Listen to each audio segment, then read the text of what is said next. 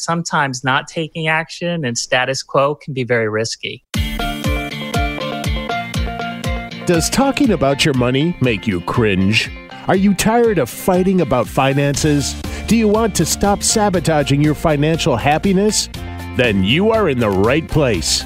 Welcome to Breaking Money Silence, a podcast series aimed at helping all of us talk more openly about money. Your host, Kathleen Burns Kingsbury, is a wealth psychology expert who is doing what she does best, speaking about taboo topics. International speaker, author, and founder of KBK Wealth Connection, Kathleen understands money and our relationship with it.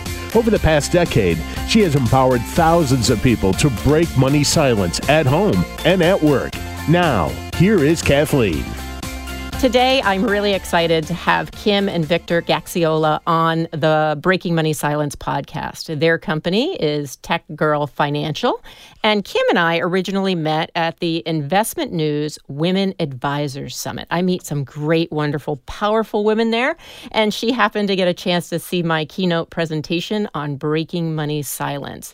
That message really connected with her and where she was at in her work with her clients, and so she now offers workshops and educational podcasts that talk about a lot of different things, but also include helping women talk more openly and honestly about money.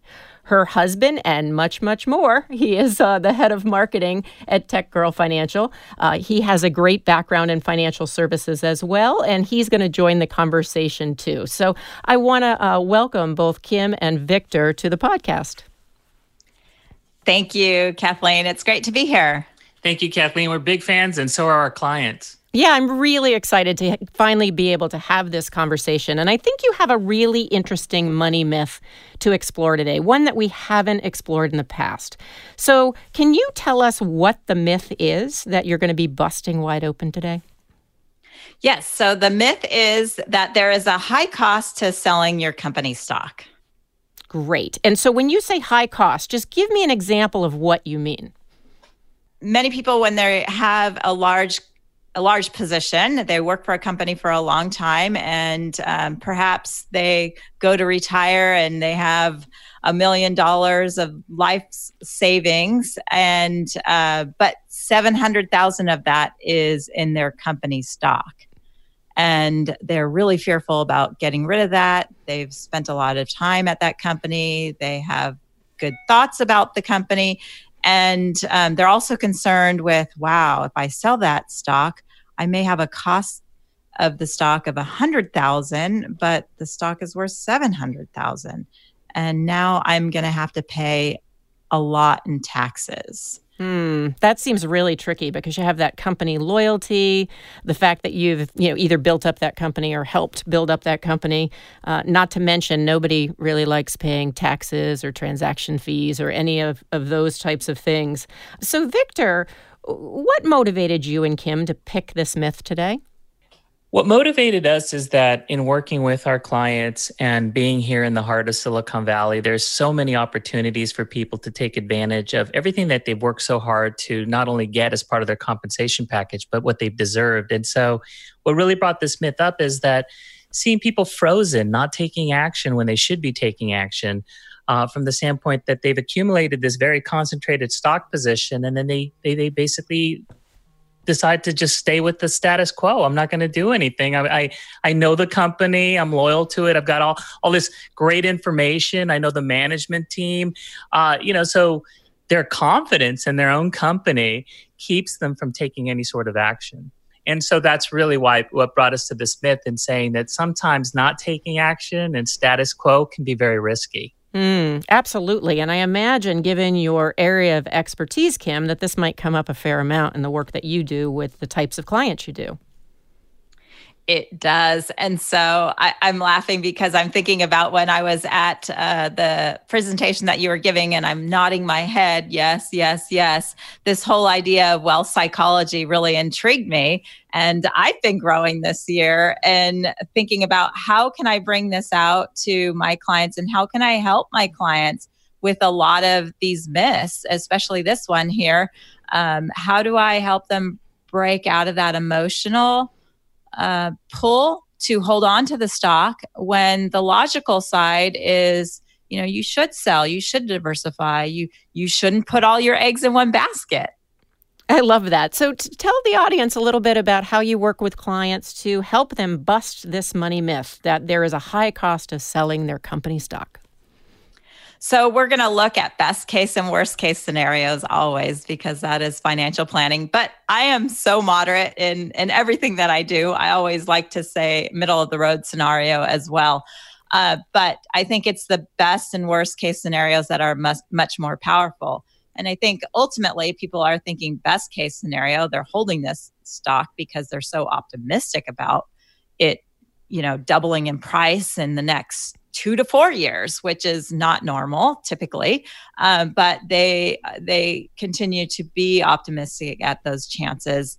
And, when we start talking about this, we look at what are we hearing in the radio and in the market news? And we hear a lot about the stock market index doing so well. And quite frankly, a lot of the times when you break that down, you can see that it may be just a handful to a dozen stocks in the S&P 500 that are comprising 50% of the return of that index. And every year it's a different number, but you can see that if only a dozen stocks are responsible for the majority of that index, what is the likelihood that your stock is one of those that's just going to go through the roof? So in some ways, you bring some logic and a lot of logic and rationale and analysis to a situation that can be so emotional. I think, just obviously I believe in the money and emotion connection. But certainly I imagine if you're at a startup or at a company and you've been there a long time, that there's this loyalty that happens. I know, Victor, you've done some speaking at industry conferences and have some thoughts about this. Can you say a little bit about kind of what your angle is on it and why you think people fall into these behavioral traps? Absolutely. I'm a big fan of behavioral finance. And the one that always caught my attention was this whole concept of anchoring, which is really what keeps people from taking any sort of action and being very comfortable with the status quo. And a lot of it has to do with you set this high level mark, so that if your company is trading at a specific level, and you kind of set that and saying, this is what it should be worth in order for it to be worth, either exercising or doing something about it. What you find and discover as you start digging a little bit deeper and having these conversations is that sometimes there's that fear of selling the stock because you don't want to seem or appear as disloyal or showing that you are lacking confidence in your company's prospects and their ability to grow.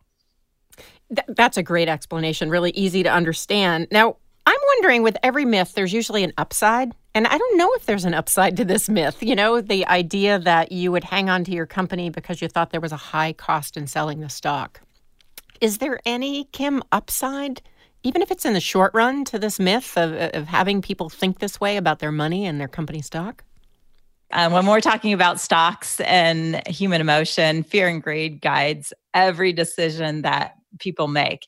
And so the greed is this whole idea that the company is going to go up and up and up and up. And we need to hold on to that. And also the script that I hate paying taxes. We can go into the whole money scripts that come with, every time you sell, you're going to have a tax bill. However, we have to look at the flip side of that and say, well, is this company the only company that's going to go up in all of the stocks that are out there? And probably the answer is no, it's not the only company that's going to go up. And so the idea that if you were to sell, pay the taxes and own, for that one stock, maybe 20, 30, 40 stocks that have more chances of going up with the broad market than one stock, you may be in a better situation. Yeah, and I think that the other thing is that you have to take into consideration just how concentrated is this position. If you look at their overall portfolio value and you discover that it's a smaller percentage, well, then keeping it may not necessarily be such a bad idea. However, if it is such a large concentration, it could account for a large share where they're going to be deriving income in their retirement, then it does become a conversation that you need to have. So I'm wondering, if we were to reframe this money myth into a money fact, what would the statement be? Instead of there is a high cost to selling your company stock, what would the mantra be?